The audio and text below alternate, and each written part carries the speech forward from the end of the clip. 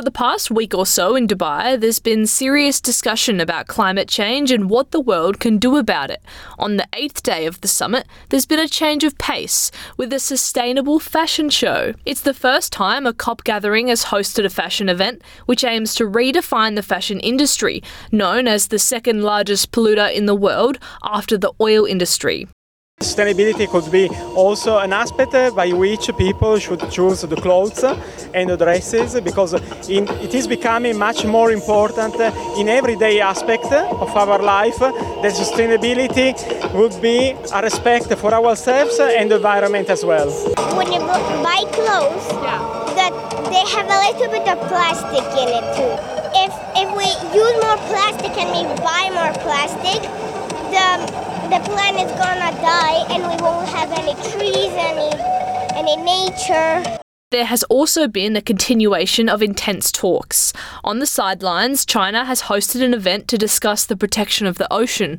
The ocean is a crucial environment, storing approximately 93% of the Earth's carbon dioxide and absorbing nearly 40% of human emissions since the Industrial Revolution. China is proposing a reduction in carbon dioxide levels in the atmosphere by utilizing the capacity of the ocean to absorb and store carbon. Academic at the Chinese Academy of Sciences, Qiao Nianqie, says China could be a key player in finding solutions on ocean-negative carbon emissions.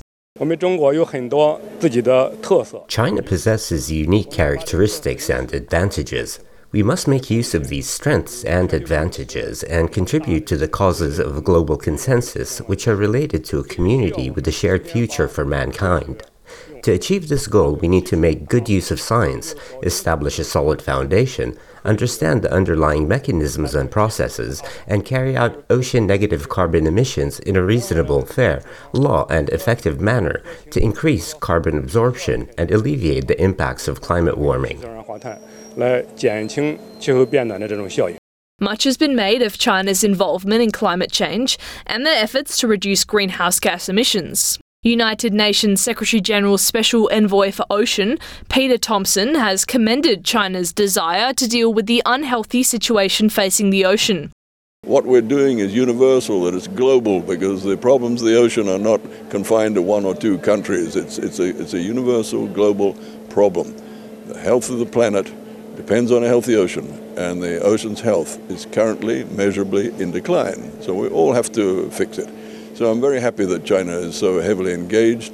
The World Meteorological Organization has also praised its progress. Abdullah An-Mandous is the president of the WMO. I think China is playing a big role on this early warning for all, and we really in WMO appreciate their work, their technologies and their advancement on this initiative.